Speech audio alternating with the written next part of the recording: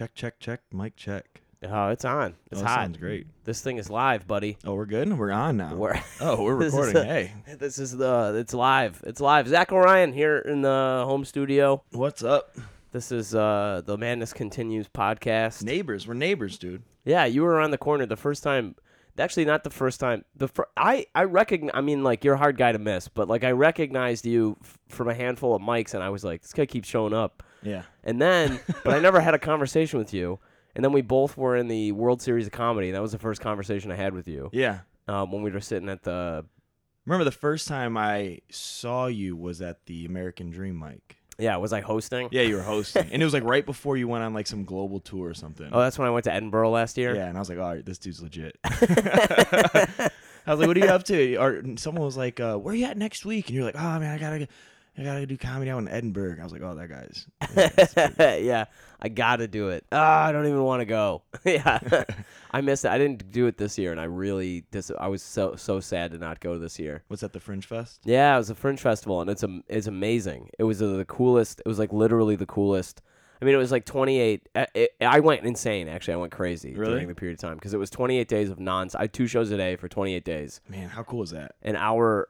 One show was an hour, and the other one was just like a 10-minute set, or I was hosting. Yeah. And it was awesome. And then you had to go, but the problem was it wasn't so much that you had to do the shows and that was like grinding on you, although that also kind of did happen because it was like you just every day. Like if you had a bad show, like you might have, and the thing about Edinburgh was like you might have a bad show, one of your shows, and then the next show's a bad show, and then the next day is 2 bad shows. Yeah. And then you're like, Jesus Christ, So like why this is. am I here? Yeah, and it a little bit, and it's challenging because it's like you're like, what did I do different? Did I do anything different? Like I thought I did everything the same, and it would just after a while it would just kind of start really grinding on you because you're like, I don't understand what did I was it me? Was it the crowd? Was it like what happened? Yeah. And finally you start like just letting go because you're like, I can't do anything. Like Right. I can't. Is it like a different? Does it feel different? The audience out there feel different than it's it does completely, here? yeah, completely, because they're a British. I mean, they're a truly international audience because it's the largest performing arts festival in the world. Mm-hmm. But like they're predominantly British and they're predominantly Scottish because it's all locals who are coming out to this thing, but I mean it's people from all over the world. There was like Italians, there's Spanish people, there's Canadians, Americans, Australians, a lot of Australians actually, French people, German people, lots of like Scandinavian, Norwegian, Swedish people who would come out, but people from like really kind of all over and just the sense of humor, especially like from the kind of Chicago bubble that we occupy, just a lot of it didn't translate. Yeah. And some of it did, and that's really great. Is and it then, like a political thing or? some of it. I mean, some of it is like the most stark example was like all of the like we had. So I produced the Chicago Comedy Showcase, and we had like 18 comedians come out, and there's, a lot of black comedians came out. Like we had Nick Ogle, William Petit, Aaron McDavis, Josh Otusanya, Mac Jante, St. James Jackson, and none of their race material worked. Really? None of it at all. And St. James has some like really hot race material that's fucking hilarious. Mm-hmm. And the Scottish people are like, yeah, we just don't. Nah, they're like, no, mate, doesn't relate like to us, mate. Yeah, maybe they don't understand. Maybe they don't understand like the tension and then release. They just don't have any. Yeah. They have no sense of white guilt. Yeah. Like they have none, so they just don't. There's nothing there. So it's like, sounds like a problem in your country. Yeah, and like that's the only thing they care about. It's so weird. And then the other thing is like the British audiences they really like wordplay. Mm-hmm. They like it when you take a word. Almost punny. Yeah, very much so. Right. And they Rena like Calm it. would kill out there. Oh, she would demolish, dude. Rena Calm would.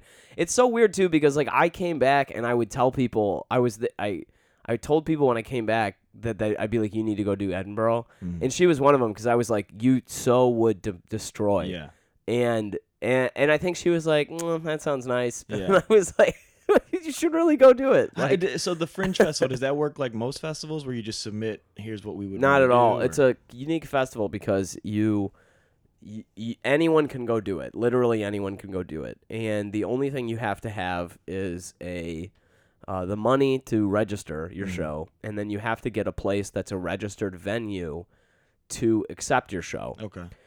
So there's there's like a list of. There's hundreds. I mean, literally hundreds of venues, and like everything in the whole city. Like if somebody has an apartment with a broom closet that could hold 2 people, that's a venue. Like they'll have 1 performer and 1 audience member. It's a very intimate show. That sounds awesome. And it's kind of neat because anybody can get in and do the show, but there's different brands of venues that have different like styles of things that they do. So like comedy is like a third of the festival. Mm-hmm. So 2/3 of the festival is just other shit. Yeah. And it's like Improv, drama. Maybe improv, maybe it's music. There's a lot of jazz improvisation stuff that the people are doing there. There's a lot of like, there's like Muppet shows. There's like kids shows. There's like. I love how I separated improv from comedy. I knew it. Like comedy's 1/3. I was like, what about improv? Like that didn't mesh in there. Dude, it's so, I don't know. It's depending on how the improv goes, you could argue whether or not it's even comedy. I did improv for 14 years. And like that's what you were saying. I stopped doing it because I cannot stand most improvisers. Yeah. Oh man. All right. So let me get back to this. Like so anyway, the point is like some of these brands though, like Just the Tonic, like there's a brand of comedy club in the UK called Just the Tonic. And it's kind of like the Laugh Factory of the UK a little bit. And that's where I produced my show. They had me submit and I had to go through a submission process of like describing the show, sending in clips, getting references, like all this kind of stuff. And I think that the only reason they accepted me was that I had filmed and recorded my 30-minute like comedy special that I did like the year before and then sent that in. And then I was an American comic. And I think that they wanted to get more American comedians in this year or that year. And so that's the only reason I think the show got like accepted. Because it really is kind of like a UK comic like nobody's ever heard of. Right. Getting... And if if Chicago had a giant festival where literally the whole city was turned upside down, and then some comic that nobody had ever heard of from the UK got a 1-hour show at 10 p.m. at the Laugh Factory every day, you'd be like, who the fuck is this guy? Right. So it was kind of weird because like, I mean, I don't want to say like, I wasn't like a big deal, but like people were like, wow, how did you get this venue? Yeah. Because it was like, this is a venue that we've had to work to get into, and we have no idea who the fuck you are. Yeah. So that was kind of interesting. Yeah. But yeah, man, it's a unique thing because it's like there was that one, but then there was like another, like the show that I did for the Chicago Comedy Showcase. I just rented a room in a building. Yeah. Like there was no submission process. They were just like, that's up to you. Yeah. Go market your show. So that's the thing is like, just to drop back, this is becoming all about Edinburgh, and I didn't see it going this way. But the thing that's weird about it is that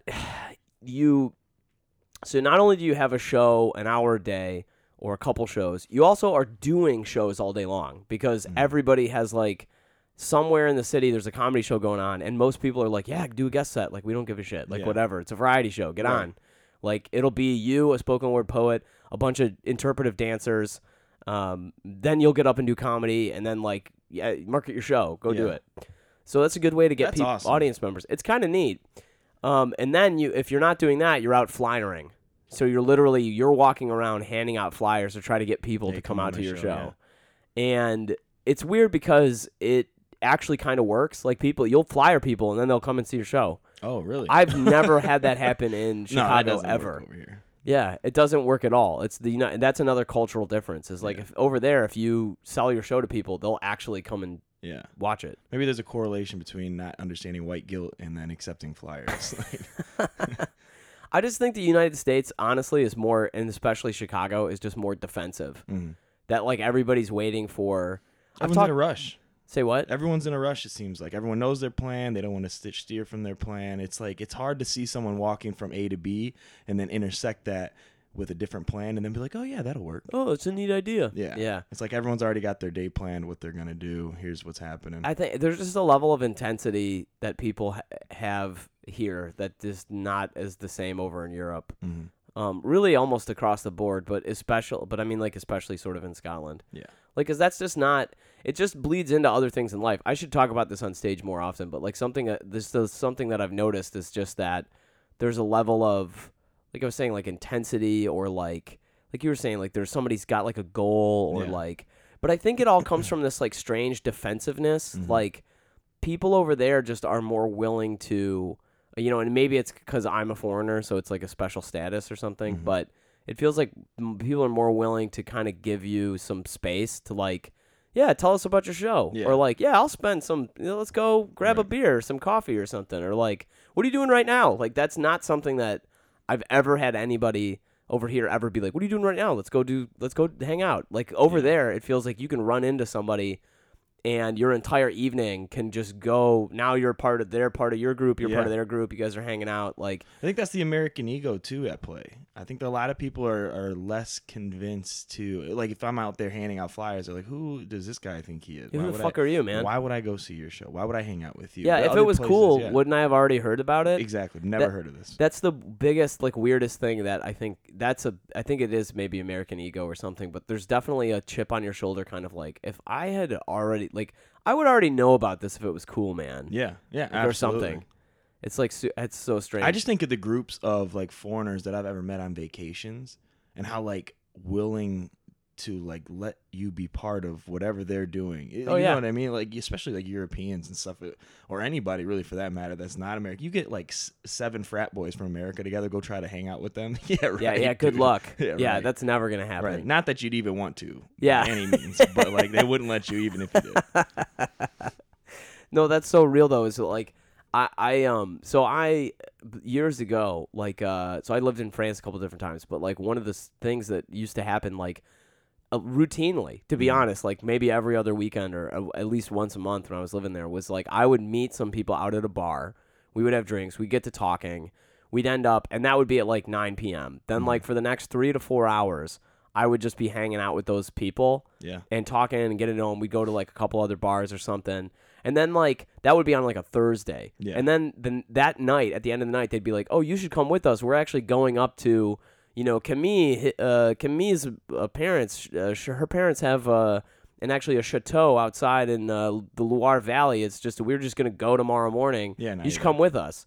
And then I would just go. Yeah. And I've never had that. I could count on one hand the number of that times that's ever happened in the United States in my whole life. Yeah, it doesn't happen over here. Like nobody's ever done that stuff. People are protective over their opportunities here. Yeah, it's really weird. It's like kind of like, what do you have? Who are you? How do I know? Like I've never been to a party in the whole time I was living at Europe where somebody said to me like, I'm sorry, who do you know here? Yeah. Like how do we know you? Oh, dude, that is nails on a chalkboard because we all know that. We all know that. Excuse me, who are you? Oh my God, that's the worst thing you could ever hear. Who's your friend? How many times you hear that at a wedding? Who are you here with? Yeah. Jesus, man, I'm just here. Yeah, dude, I'm just calm down. Just say, look, I can show you the card where my name was written down on a table. Okay, right. Like I'm supposed to be here. Right. Exactly. Exactly. That's funny. I mean, it's even. I'm not even like better than it. Like I'm part of it. I went to a wedding this past weekend. Not this weekend, but a week ago in St. Louis with Gloria, and a friend of ours got married who I used to work with. And they're lovely people. And everybody at the wedding was all lovely people. They're all wonderful. They're all great. They all had nice, interesting things to talk about. And we all became friends. I got none of their contact info and just left. Yeah. And I was just like, hey, great, see ya. Fun and like times. That was the end of the thing. Fun times. Yeah, you're here for the moment and that's it. We don't want to see you after this. That's just nuts, man. All right, look, let me back way up, man, because what I was saying earlier is that this is like probably the most time we've ever talked or hung out, but I talked with you a little bit outside of the World Series of Comedy, which was a unique evening, and very unique. Yeah, Travis Potts and I talked about it on the podcast a while ago, and it was a unique. The whole thing was very unique. Anyway, then I ran into you in the alleyway when you were walking your dog. Yeah. Because who's a fucking enormous dog? That's a big dog. Not only are you a big guy, but you have an enormous dog. Yeah, you ran into me and my big-ass dog in the alleyway. I'm glad it was daytime, to be honest.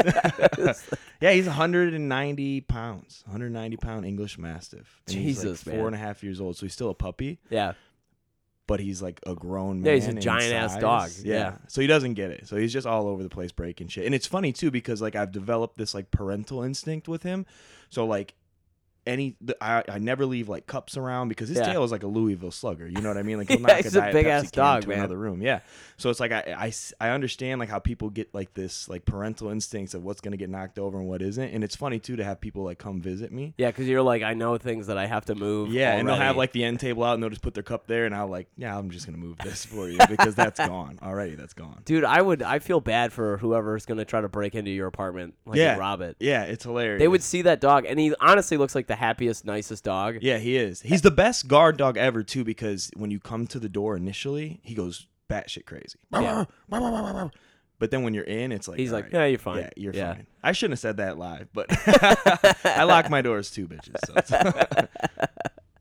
Dude, so where I wanted to go though was I haven't talked to you too much, but you went from somebody who I didn't know, who I hadn't seen very much of at all, to like you're running a great show at the Laugh Factory, doing comedy festivals and stuff, getting good gigs. And then you were on WGN, like I think the morning news or whatever. Yeah. And that was like kind of crazy. So I was like, man, I gotta have Zako on and talk to him about like everything that he's doing. And you're a talented dude. You're not somebody who I feel like everything that you're hitting. I'm like this. Yeah, it makes sense. Like he's banging on all cylinders. Yeah. It was kind of like one of those situations where I just am always there. So like you said, you kind of just always saw me there, and that's kind of the approach I've always taken to life in general. So I like transitioned like what I've done to become successful in life just over to comedy because I didn't start comedy until I was 30 years old. Yeah. How old are you? I'm 31. Oh, you're 31. Okay, got it. So I'm a year and a half in. I started comedy in Cleveland, and the same thing there. I was just kind of for 2 months. I was just at every open mic, at every show, and finally, and I'm a bigger dude. And finally, someone was like, "Who the are fuck you? are you? Why are you at this open mic every week?" And I was like, "Oh, well, I eventually definitely want to start doing comedy, but I just don't have the balls yet." So I was writing a lot, and then actually, before I even did an open mic, my friend put me on a showcase. I did a 5-minute showcase, which was awful, but it wasn't the worst. You know what I mean? Like I finished every joke. Sure, good. And then I just followed with just eating dick for like the next couple months, and then I did Cleveland for 6-7 months and was like, okay, I can only get up once or twice a week here, and I really like this stuff. Yeah, so you got to go somewhere else. Yep. Yeah, so I moved to Chicago and did the same thing here for like a month. I was just everywhere. Yep. And then just started hitting the mics and everything else. But yeah, the Laugh Factory's been huge for me. I met Curtis and Brian kind of right out of the gate. I was just sitting at the bar. Yeah, that's the way they like it, man. Yeah, just sitting at the bar, and then I'd go to every open mic. I'd sign up every week, and then I'd go the next week, and then they finally just started giving me some critique and stuff, and things started just snowballing after that. So nice. Yeah, I just started creating, and then my friend Daryl and I, and now Greg Kennedy and Daryl Schmitz, we run Stray Bits. So initially, when I wasn't getting booked on anything, I was like, all right, well, we're just going to have to kind of create our own platform. Yep, so that's pretty much how it goes. Yeah, so we just started booking everybody else, and then they started booking us back, and then everything kind of came together. So yeah, it's amazing how that works. And like, well, you've been in Chicago for how long now? A year yesterday. Oh, got it. Okay, cool. That makes sense. Okay. Yeah, I saw you guys were doing Stray Bit stuff, and that's when I was like, Jesus, what isn't Zako doing right now? Yeah, it's a lot of fun. And here's the crazy thing. So I was doing all that with a full-time job. Career. Yeah, I was an automation engineer. I was doing sales as well. So there was a lot of stuff going on. And I actually just left my company. So Tuesday is going to be my last day. I'm taking them all their equipment, and I'm done with that. So I'm kind of doubling down on the entertainment industry. And, so a lot of cool things are going to happen because of just how much more time I have. Yeah. So I'm really excited. So I mean, I want to kind of start doing some podcasts and stuff like that. That's awesome, man. Yeah. I'm jealous of that, to be perfectly honest, because I have the day job that is really good, and it's been great because it funded Edinburgh, it funded like the podcast, it's funded like me shooting the TV pilot and like all this stuff, New York Television Festival, like all this shit. So I'm glad that I have it. Yeah. But like just that time, man. Yeah, absolutely. And I'm not even opposed to having another job in the future. But I try to negotiate working 100% remote with them. Yeah. Even to the point where I literally told them I would take half my salary. Yeah. and it's just I'm just a smaller fish in a very big pond. Like this company, our corporate is in Japan. Yeah. So it's a huge global company. So they're never going to accept terms like that. Everyone's going to be on the exact same Yeah, they field. totally want to have everything. Yeah, absolutely. So I wanted to be remote just because I like the idea of being able to kind of get my job done wherever I'm from. Oh, yeah. Being able to wake up early and kind of I mean, that's what Brandon Gay did. Yeah. Like when he did his U.S. tour, basically, was he worked remotely for Certify, I think. I almost became his boss at one point, which is funny. And he traveled around, worked remotely, and that's how he basically got all this exposure to the entire world of nation. He did like U.S. he did like a whole 52 year tour, weeks. right? Yeah, 52 that's weeks. awesome. It was nuts, and then he's back now, and it's like it's crazy to see how because like I caught up with him a couple times when he was out on that tour. We would do comedy, and I'm like, man, it's the same thing. It's like what Edinburgh did to me. It's like I had an entire year's worth of stage time in 4 weeks. Yeah. Basically. How cool is that though? It was madness, and like and I definitely had an entire year's worth of like ups and downs. Yeah. In that amount of time. That's wild. I couldn't imagine that because this is a crazy roller coaster. Dude, it's nuts, right? Yeah, it's wild. Well, so how did you get? So this is interesting. So you were like, I just applied to comedy, what I've been doing like in the rest of my life and stuff. So automation engineer is a real ass job. How did you get? What was your pathway to comedy before that? Because you're also, and I know that you've probably had this conversation with more than one person in the comedy scene, but like you're not the stereotypical looking like comedian dude. Yeah, you're not a guy who anybody looks at and goes, that guy can't get laid, or he's not athletic, or like any of that shit. Like you're a guy who's like a good looking dude who's tall, who, is not a stereotypical looking comic. Right. And as a result, like it's interesting to because I'm curious, and one of the reasons I wanted to do this podcast is I'm like I'd kind of like to know what your pathway to comedy was like. Yeah. Because like a lot of people I think ended up coming this way. A lot of male comedians come this way because they're like nothing else is working. Yeah. No, that makes sense. I mean, when I was if I could play an instrument, I would be in a band, but I can't. Seriously. So now I got to get up on stage. I'm from Beaufort, South Carolina, so I'm from the dirt roads of South Carolina. So I just kind of came up, and my entire family's Southern, so we just came up kind of busting each other's balls. So I was always a part of like make each other laugh type lifestyle. And I moved up to Ohio when I was like 14.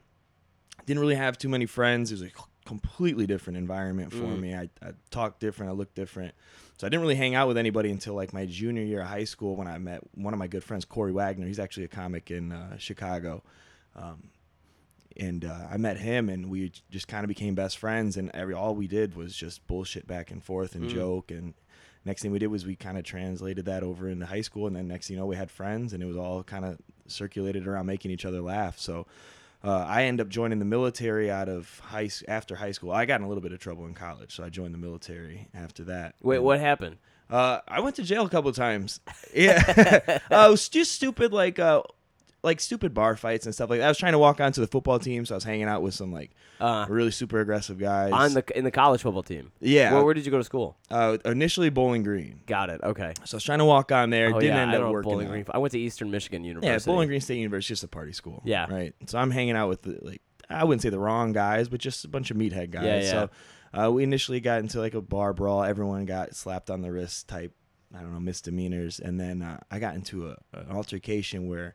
One of these guys ended up calling my buddy the N-word after he left this place. What? And I'm from South Carolina, so that's like the one, like that's like huge trigger word. Yeah. Me, So we got into it, and it ended up going. It ended up not working out well for that guy. And when we wait. Okay, so back up. So this guy, but why did he? So were you hanging out in a bar and he? No, we were actually in the dorms. We were on the fourth floor in the dorms. And your friend left. Yep, my friend. And then this dude just was like, they walked by each other in the hallway. And then the dude, saw him, obviously. And this is all the end of the hallway. So the guy walks up to me, and he goes, hey, who let the N-word into the dorms? And I was like, what'd you say? And he kind of, walked. He was like, you heard me. And he kind of, walked into this one room. And his girlfriend at the time, and then my roommate and my neighbor were up there. So everyone's kind of, arguing back and forth. And then 2 minutes later, he just came out he came out kind of crazy, and we just started fighting. Oh, shit. And then everything would have been fine, but the guy who lived across from me in the hallway, after my roommate picked me up and he was like, all right, let's go downstairs. The guy that lived across from me on the first floor kicked the guy in the head. Oh shit! And lights out, and we were like, "Oh shit!" Yeah. So we sprinted down to the first floor and just kind of went in the room, and we knew what was going to happen. And 30, 40 minutes later, you kind of heard the ambulance and the cops.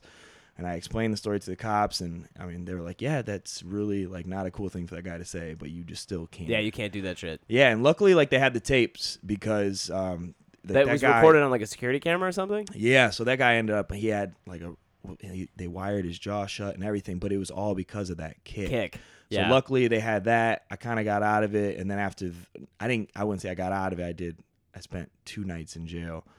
So that sucked, but. I mean, that's only 2 nights. It's only 2 nights, yeah. And then really that was a great event that ended up happening in the long run because I was like, okay, I got to get my shit together. Yeah. So I joined the military. I was in the Air Force I was in the Air Force National Guard for 8 years. It was all 6 years and then 2 inactive. Mm-hmm. And then I went on my second year in the Air Force. I went back to University of Toledo, studied engineering. Got it. Went back down to South Carolina after I graduated, just kind of get my bearings, and then moved out to Vegas. I lived out in Vegas for a year. What year was that? 2013. So I graduated December 2012, and I lived in Vegas all of 2013, and that was when I started getting like the entertainment itch. Yeah. Started hanging out with a couple people that were into like acting and stuff like that. Initially, I wanted to be an actor. Got it. So I started like not like studying or doing anything, but it was just like that was what I was gonna do. Then I ended up taking a job coming back to Cleveland, Ohio. Literally a year after that, and then there's no acting anything going on in Cleveland. No, of course not. Right. So and I kind of forgot about the whole thing because I had a new career. I was making good money, and I was like, oh, I'm making. Is that when you were doing automation engineering? It's the exact same company that I was working for here in Chicago. Okay. I'm making good money. I'm dating a girl at the time. Everything's going well, and I'm like, okay, money. This sucks. This isn't cool. So I'm back on like I want to get into acting thing. Nothing to do there for acting, but they had a stand-up scene, and one of my buddies was like, why don't you try stand-up? And I was like, all right, I'll give it a whirl. So then that's when all that transpired, and I just fell in love with it. I fell in love with the whole process. Writing, sure. It's like a puzzle, right? So that was what I initially fell in love with. I fell in love with writing first, and then getting on stage, I was like, oh man, this is incredible. See, that's so interesting to me because that's interesting for 2 reasons. The first is that and just immediately, like, I'm actually kind of the opposite in the sense that I actually, like, I do enjoy writing, but it's my least favorite part of I like being in front of an audience more than I like almost anything else. Right. Like, and I'll get up with almost nothing and just try to work it out because it's just fun. Yeah. Just to mess with the audience and talk with them and try to work something out. Like, that's very interesting. The only problem, of course, is that you're in the business of entertainment. So if that's not entertaining, you're literally not doing your job. Right. Which means you have to have the writing. Right. And it is like a puzzle, which I totally agree with you. The second thing about it that's fascinating is I've noticed that for guys who, but especially for men who have an ego, it's challenging to get into the world of doing comedy specifically because I feel like you go through so much ego destruction so regularly because you're just like, I'm going to write this thing that I think is funny and then get up in front of an audience and do it and nobody laughs. And then it's like, how do you maintain a sense of self when you're doing that? And I think that there's a lot of, especially male comics. I don't know if this is true of female comics as much, but I know especially for male comics or men who want to get into comedy, there's like this kind of strange, like, I'm used to being identified with, like, I feel good about myself because of XYZ. Insert whatever personal belief you have there. So it's like, guys who are really athletic or whatever, and like and people who I know throughout my life who I would be like, actually, you would probably really enjoy getting up on stage and doing comedy. They won't do it. They'll be too afraid to do it.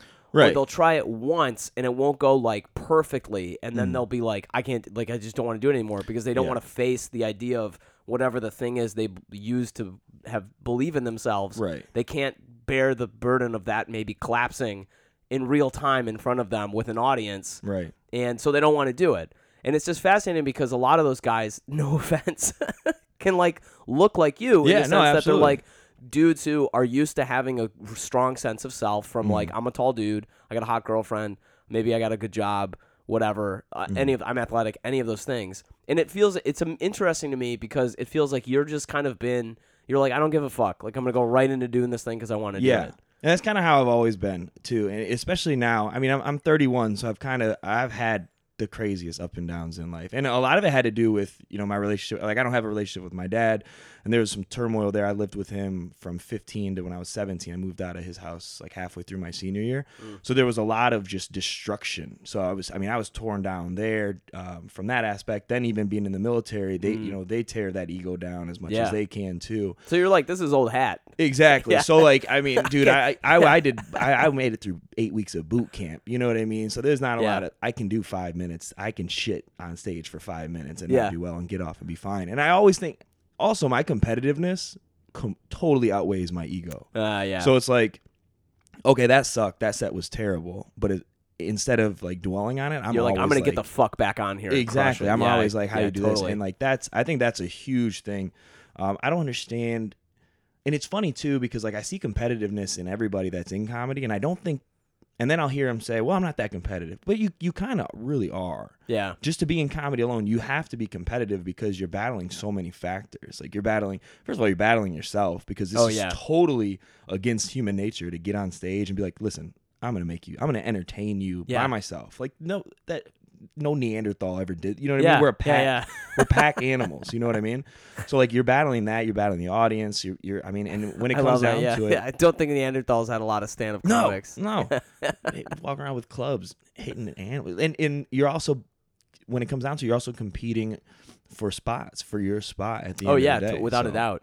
It was funny because like when I first started doing comedy when I was 16, I would get angry at myself if I was not the funniest comic on the lineup. Mm-hmm. Like if the show, including the headliner, like, and I was doing the Comedy Castle in Royal Oak, Michigan, like so it's a comedy standard, and I would like get up and I'd be like, man, that fucking, and I'd get so mad that I would have to go like rehearse or like tighten my jokes up, or like it would really bother me if I wasn't like the best. I didn't think I was the best one on the lineup. Yeah, and you'll notice, and I mean, what I do is I honestly, and I've noticed this about myself, I will perform to the level of the lineup almost sometimes. So if the lineup is, if I know the lineup is just killer. So like when I get booked at the Laugh Factory, I'm typically the first person to go. I'm newer to the scene, so everyone is just a monster. So those are like my best sets, because I'm like, okay, I have to show out here because I got to prove why I'm supposed to be here. Right, and then just for an example, I did a very small show with some like Second City people who had just taken like the writing class. Yeah, and it was like their first or second like show that they've ever performed on, and they asked me to come and do the show. And like I knew like they were newer, and I could feel myself even on stage not performing as well as I would just because of the performers that had gone maybe before me. You know what I mean? Yeah. Not to say that I'm great or anything like that. I just had more experience. You can feel yourself softening because you're like, this is gonna exactly. If I get up here and I'm gonna be a bull in a china shop. Exactly. So you feel yourself softening. So I love when I see like some of these killer headliners like on the lineup with me. But I definitely can understand, and I think a lot of that is too. Like you were 16, of course that's how you felt. Yeah, you know what I mean. Like, of course that's how you felt when you were 16. That's another huge advantage to starting comedy when you're 30. I mean, when I first started, I was like, man, I wish I would have started when I was 20. But like looking back, all I cared about when I was 20 was where am I going to get the next bottle of liquor and who can I take home tonight? Yeah. You know what I mean? Like that's all I cared about. So I would have just totally probably destroyed any connection I had in comedy. Well, it's funny because like Dave Metz and I would talk. I've known Dave Metz for years from back in Detroit, and we would talk sometimes about how comedians in their 30s will sometimes like just really blow up. Yeah. Like people who start in their 30s will just blow up because you have such a way better sense of self, right, and what you're about and all that shit. Yeah, you're much more confident in like your values, right? No, 100%. And it's weird because I think that I think part of the reason I even started this podcast and wanted to have conversations was that I've been doing this for so long that I don't have a sense of self with that. I started doing improv when I was 14. I was doing a show a month, 3 practices a week. Yeah. Like started doing stand-up when I was 16, doing a show every week at the Comedy Castle, opening for people, you know what I mean? Doing like really small road gigs. Like I don't have a sense of self apart from comedy. Right. And so it's weird because it's like you could almost look at, and maybe some listeners who have listened to this podcast a lot will understand that like the last 10 years of my life have been, since really finishing college, have been like me trying to almost get a sense of self outside of doing comedy. Okay, yeah.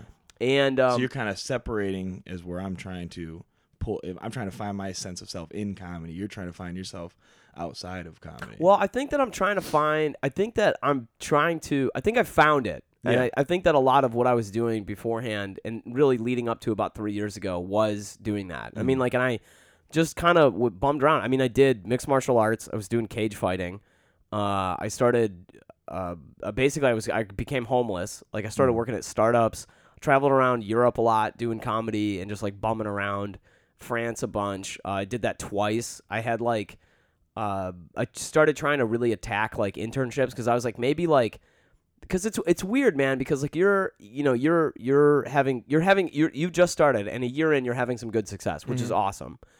And it's weird because it's like I was doing comedy for a long time and I had a lot of initial success, but at 16 years old, like I had no idea that was the case because I was like doing what you were talking about. You're like, where's the next bottle of liquor coming from? Who can I take home tonight? I'm like 16, 17 and I'm like, if I'm not the funniest motherfucker on this lineup, nobody's going to want to bang me. Like that's absolutely. Basically at 17 years old, like what I was thinking. Yeah. Because I wasn't the athletic guy. I wasn't I wrestled and shit in high school, but like I didn't see myself that way. And so I was like, I'm just this funny motherfucker who I can get up on stage and just destroy this. And that's what it would have been. If I would have started comedy when I was 20 or even younger, it would have been, I'm literally doing comedy so I can get pussy. Yeah, like that was basically it. I was be. like, I want to fuck, and this is the only way that I know how to do it. Right. Whereas now I can look at it like, this is what I want to do the rest of my life. You know, I feel like I attack it a little bit differently. Yeah. You know what I mean? So that's exactly the boat that I'm in then. So this is actually interesting that you and I are on similar pages because, like, I think I've come out the other side of that, and now I'm like, oh, I know what I'm about. Like, I really, I like business. I like succeeding at business. I can see myself doing really well on the production side. I'm never going to not do stand-up. Right. Like, I really see that as, like, I have ideas for bits and specials and different things I want to put out that are addressing, things that I want to explore through comedy. Right. That I see like really strongly, but that took a lot of work to like get to that place. Does that make sense? Yeah, absolutely. And that's why it's like on a go forward basis, I know that's just, I'm going to be doing this till I'm dead. Yeah. But like, it almost took me to go away from that for a while to finally go like, oh shit, that's actually what to be honest, dude, it was all about getting pussy. Like it was all about like just. Of course it was. Because of course it was. You started when you were 16. Know, right? It better have been. You were doing comedy like when you had no pubes. Yeah, that's too real, man. I was 14 years old, hadn't even gone through puberty yet. Yeah, so you were dealing with the hormone monster. No, it was and insane. The comedy monster. It was insane, and it's weird because it's honestly like a fucking dragon. Like it really is, and it's bizarre because it's like there's men who you can tell. I mean, even into their well into their adulthood, have never actually really, really tamed that dragon. Right, yeah. And you're just like, that's how you get these weirdos that fuck it up for the rest of us. There you go. That's 100% real. That's how you get a Harvey Weinstein. That's how you get them. And you take this weirdo and you give them a platform, you think they're just not going to do weirdo shit? Yeah, they're 100% powerful. This is the one thing that they've been working at their whole lives. Yeah. They've never had, and especially a dude like Harvey Weinstein, it's so fucked up to talk about this. It's a little fucked up to talk about this. I shouldn't say it's so fucked up, but it's like, it's fucked up that a guy like that can just never, like, you're like, if he just had one attractive woman love him when he was younger and then break up with him and then he had to do some soul searching to realize, you know what, it's not just about this. Yeah.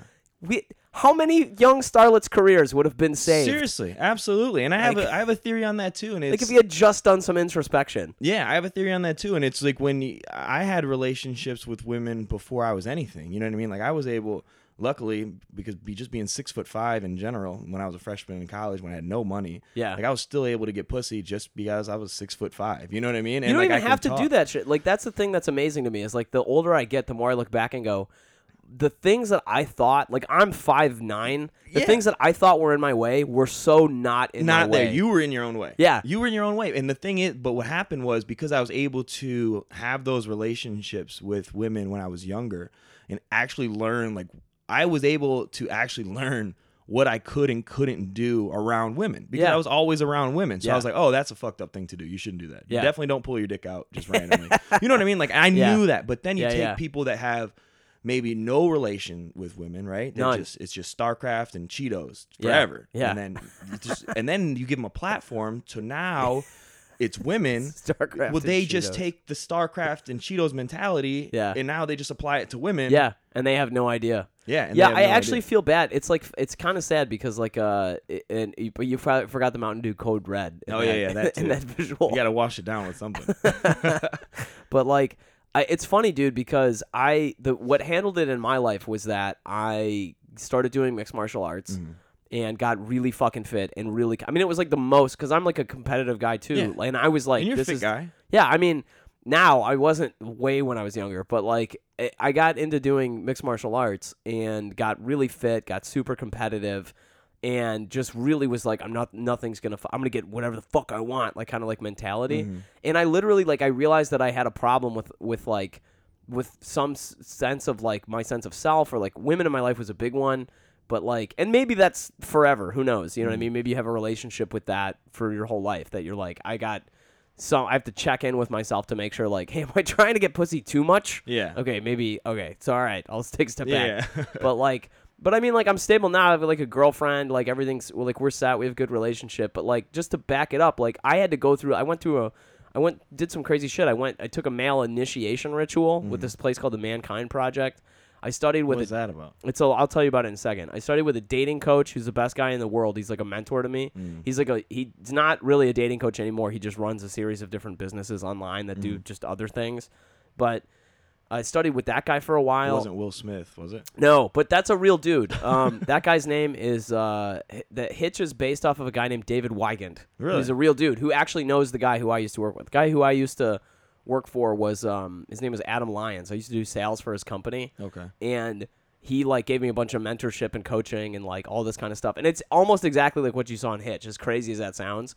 But here's the thing that I learned about this. What you were just describing, and this is what shot this whole line of me talking out, is that you were saying like these guys, like you had the luck of being able to get female attention to get to the point where you could realize, oh shit, it's fucked up when somebody takes their dick out or something. Yeah. There are dudes who actually don't know that. Yeah. And it could be because they're autistic.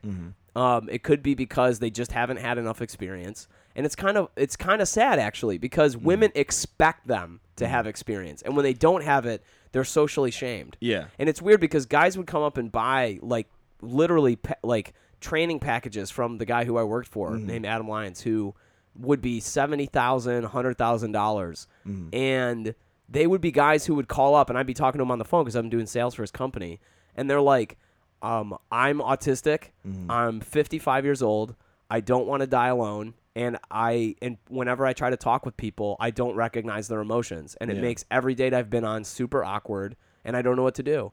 And you think, like, it's actually kind of sad for people like that. Yeah, you guess you got to take in those outliers into account as well. Right? Yeah. So it's weird because it's like, I mean, so this is not, by the way, for anybody listening, any kind of defense of a Harvey Weinstein guy. That dude's fucked up. That's 100% fucked up. Nobody...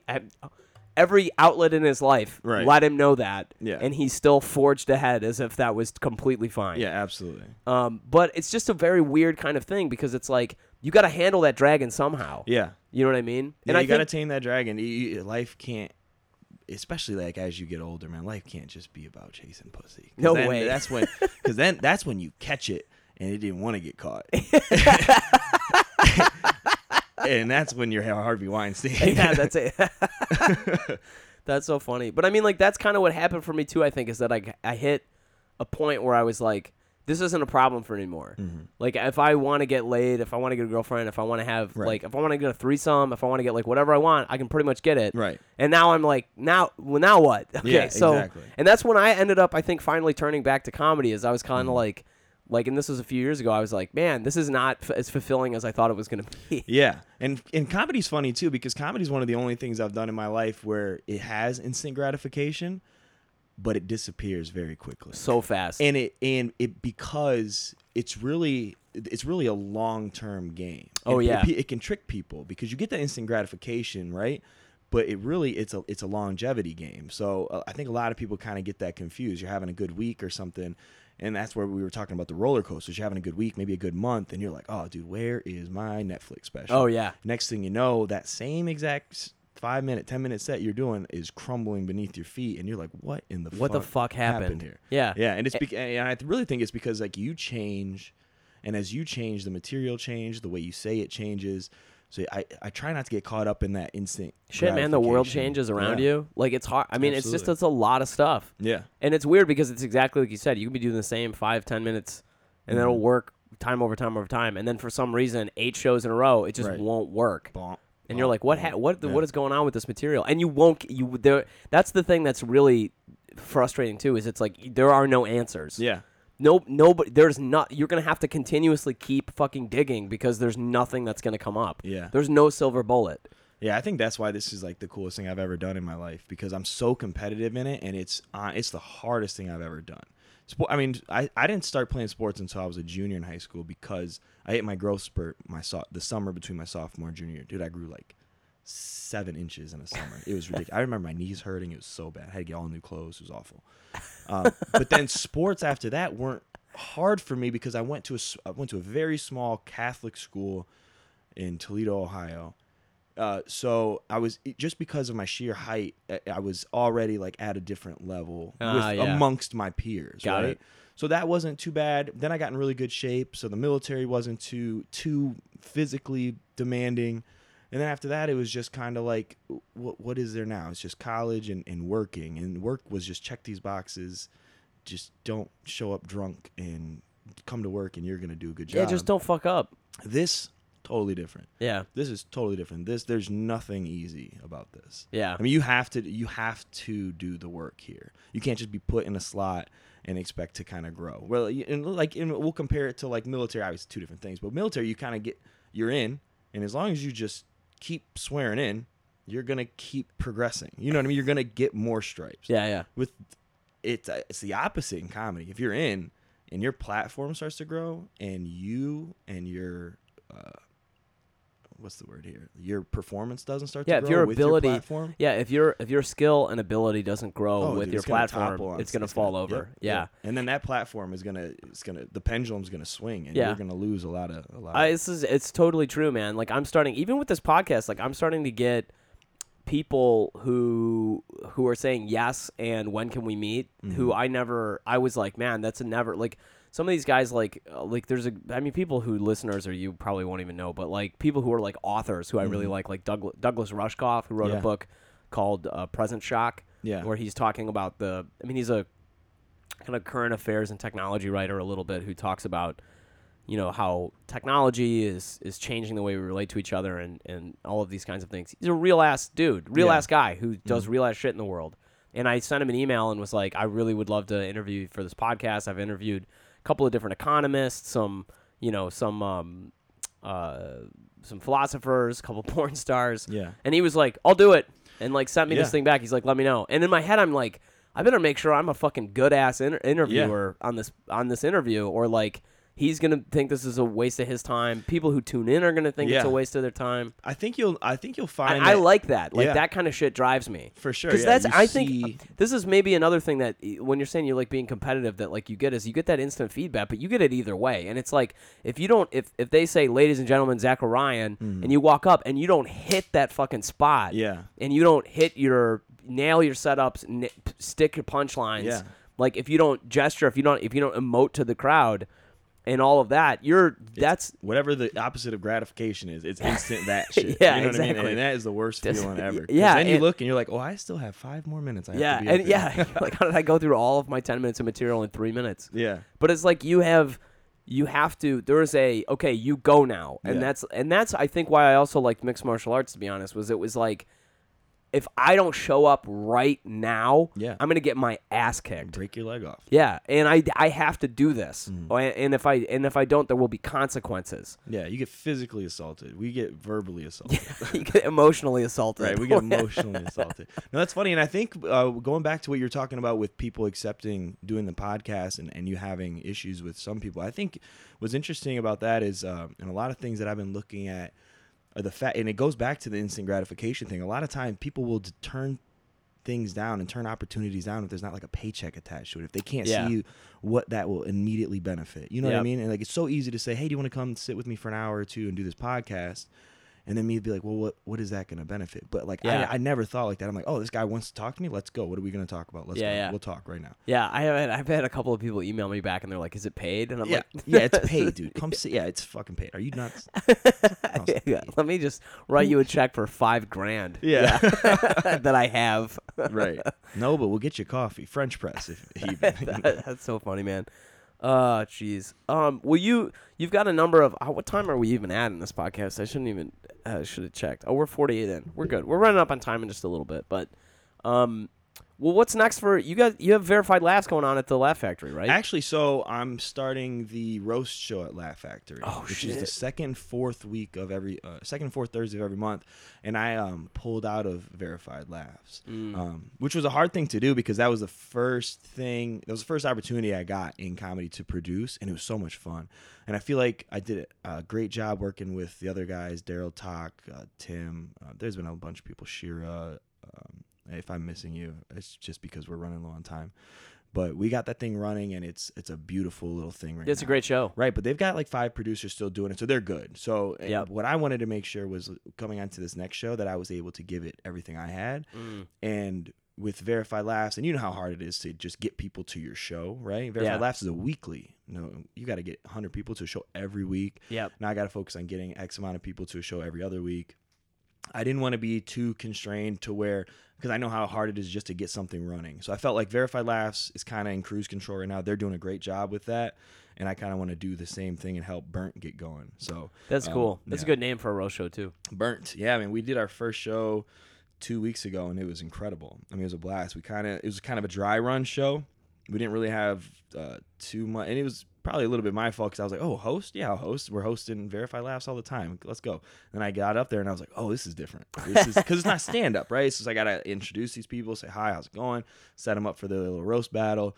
So we kind of did that on purpose to get that dry run out, look at the tape, figure out everything we need to do. So had you never hosted before? Had you, never... Well, I hosted Verified Laughs a lot. Got it. So that was the first time I'd really started hosting, and now I'm hosting mics and stuff like that. I ran my own mic called Belly Hoots for about 9 months here in the city, and I just we're in the transition phase. I'm gonna move it to a bar up here. Oh, nice, man. I was gonna say that shows you how out of Chicago comedy I feel like I've been in the last 9 months. I had no idea.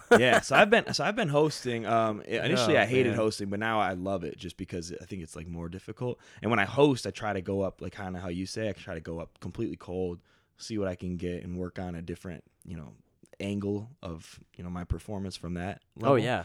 And then obviously with my sets going to my writing, but so I love hosting. It's just different because it's you have to, the host has to create the context for the entire show. Yeah. And you have to form, the way that I always looked at it was you have to form a tribe. You're forming and then leading a tribe. Yeah.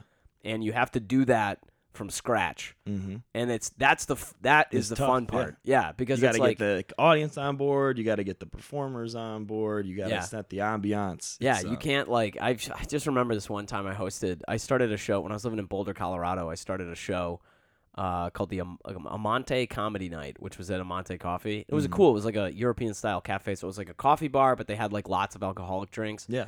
We did a show there once a month.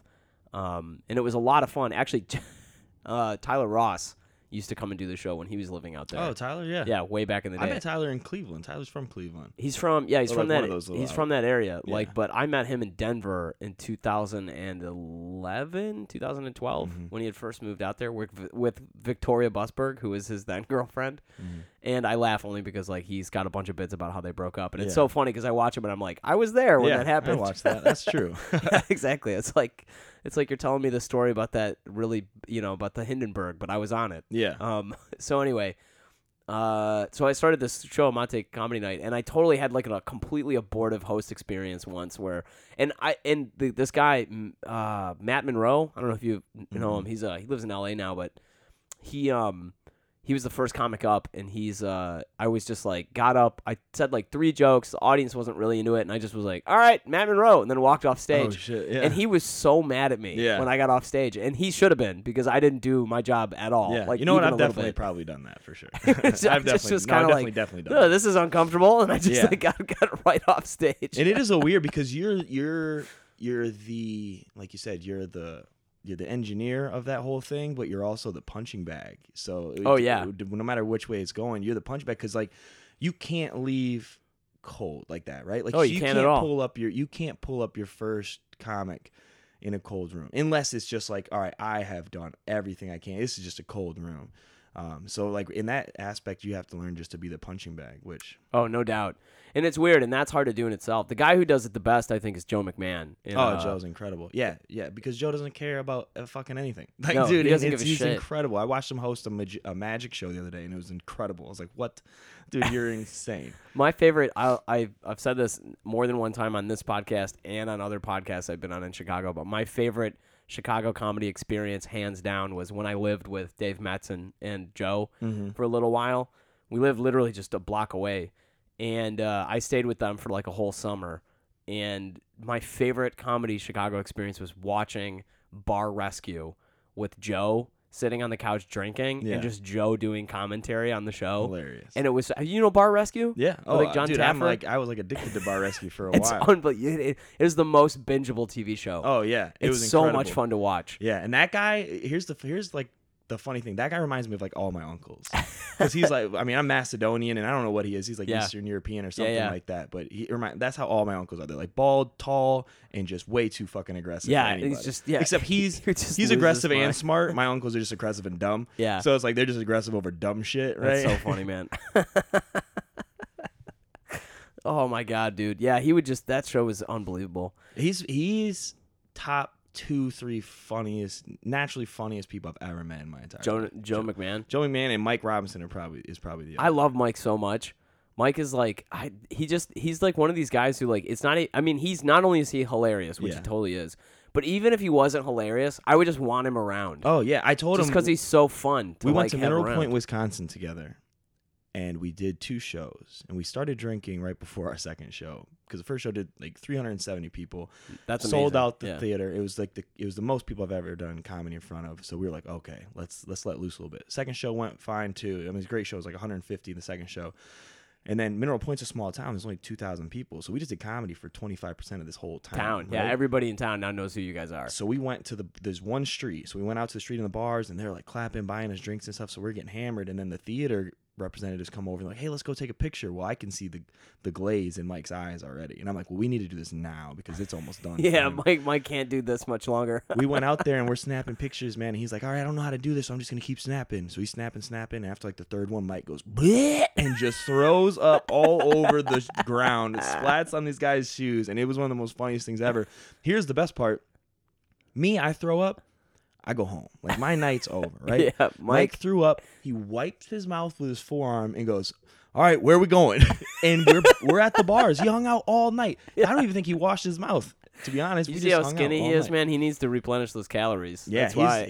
I told him we need to start a show where we just take him and drop him into little weird communities, and then just that's do actually what you got to do. Idea. We're just going to record. Just that's a great idea. Be Mike Robinson. Just be Mike Robinson, and what he needs to do is he needs to go to tiny little redneck white towns. Oh, in, like, the Midwest. He was the only black person in Mineral Point, Wisconsin. Everybody loved him. Yeah. And he didn't.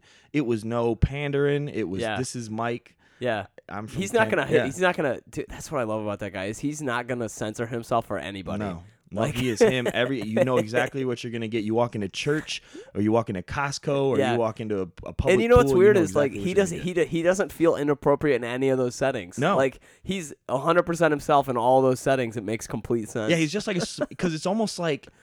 It's like his frame. It's like he's just a child doing it. Yeah. He's allowed to do this, but it's like a grown man, though. Yeah. But you know what I mean? But it's like, with his stature, you do whatever you got it, do. man. Like, he's you can't break anything. Just kind of fine. non-threatening and like he's got that big smile. Like, yeah, huge smile. Yeah, definitely non-threatening. And that's the best part about him and Joe is that, and I say, they don't care, and I totally mean that in a joking way because they obviously care very much about their careers.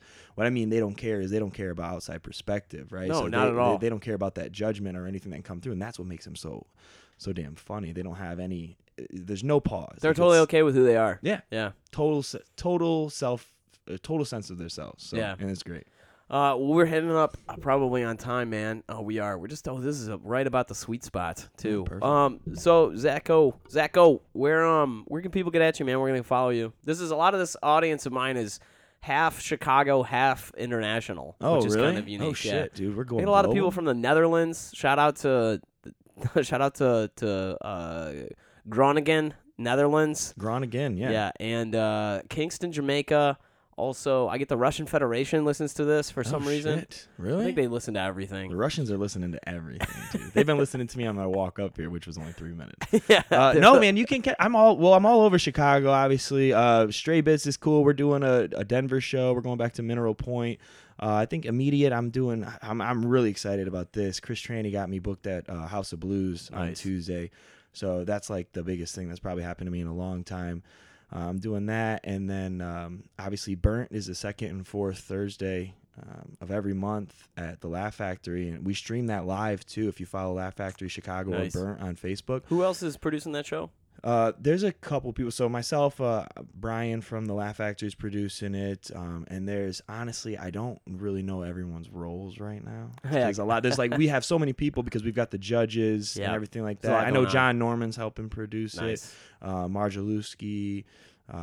There's a bunch of people. Dave Phillips. Yep. There's a bunch of people helping out with that show, so it's been a great time.